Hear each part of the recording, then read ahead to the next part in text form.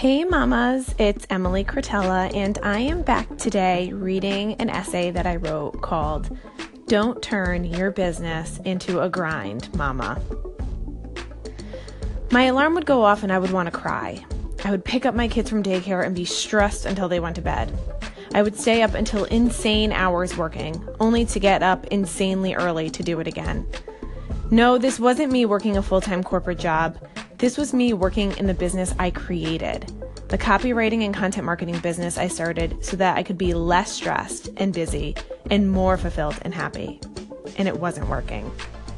In early 2016, I was busier in business than I had ever been before. Any of my dozens of clients could be considered a full-time marketing job on their own. And I was also making a ton of money, nearly triple what I made while working at my previous agency. I thought that meant my business was successful. Unfortunately, I didn't realize it wasn't sustainable, and it wasn't making me happy.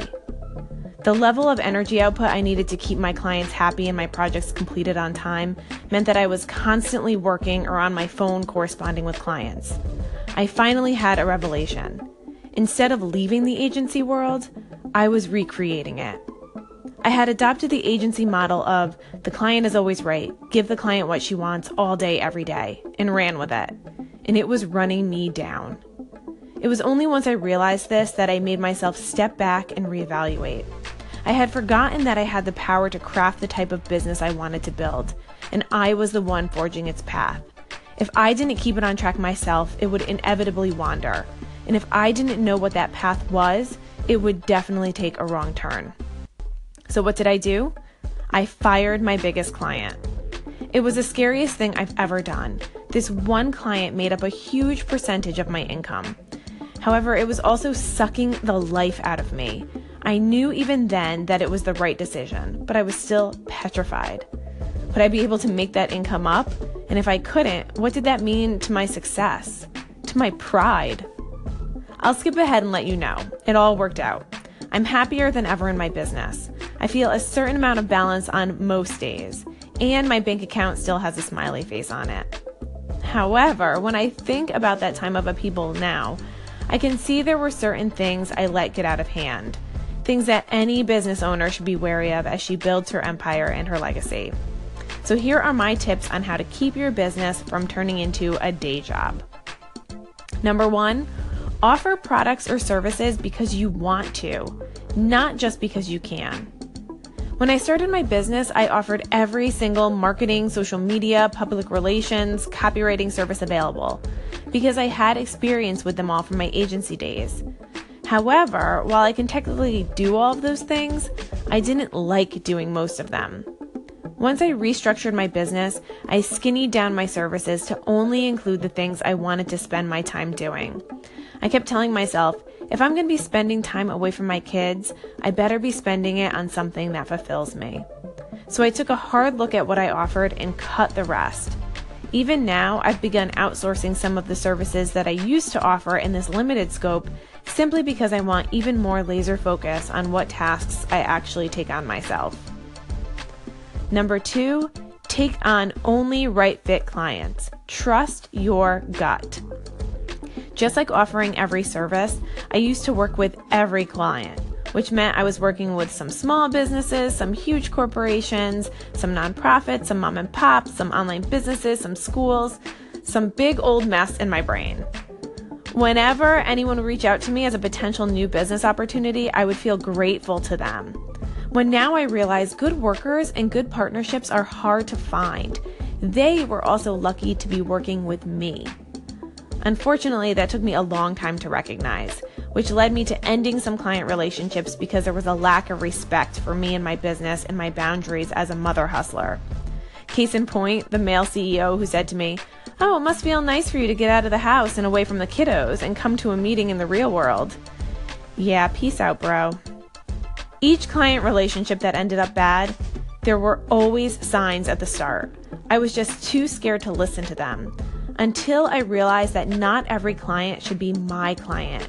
Not every opportunity was my opportunity, and that's okay.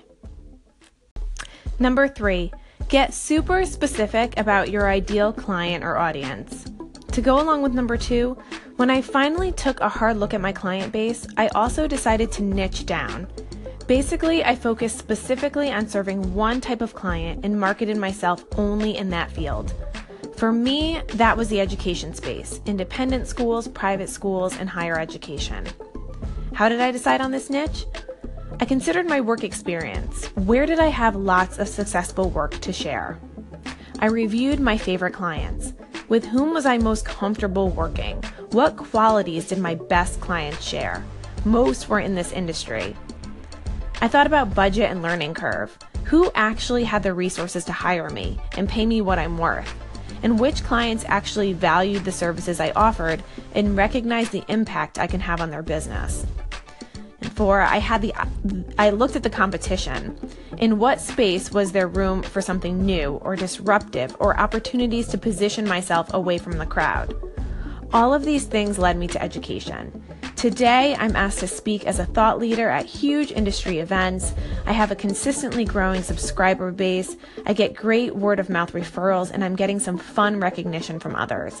And it's because I'm super specific about who I serve and what value I bring to them. Number 4, don't feel bad for having people pay you for your work. In the agency space, we bill by the hour, and I carried this hourly mindset over to my business. I still work on escaping from it, to be honest. This meant that when I quoted a project at 10 hours and it only took me 7, I would feel guilty charging clients the full 10 hours. Yet not one of my clients ever complained that they felt like I was overcharging them or not delivering results on their investment in me. So why was I hung up on it when they, the paying customers, were not? Again, if you're going to spend time away from your kids working on your business and potentially paying someone else to watch them during that time, you want to get yourself paid, mama. It's business. You deserve it. So take the damn money. I think having these 4 things at the top of my mind while I was charting the path of my new business would have helped me stay the course. Although sometimes you have to learn through the mistakes in order to get where you end up. I don't think there was any way I would have been able to be super specific about my ideal audience without understanding who wasn't my ideal audience by working with them. So take these tips and then go make your own mistakes and learn from them. If anything, try to recognize if and when your business becomes a grind, and don't be afraid to make some changes. So that's my essay for today. I'd love to hear your thoughts. Do you feel like your business has become a grind? Can you recognize some of these mistakes within your own business? Hit chat and send me your message, or hit respond and write me a message. And I'd love to feature some of your comments on a future episode. Thanks, mamas.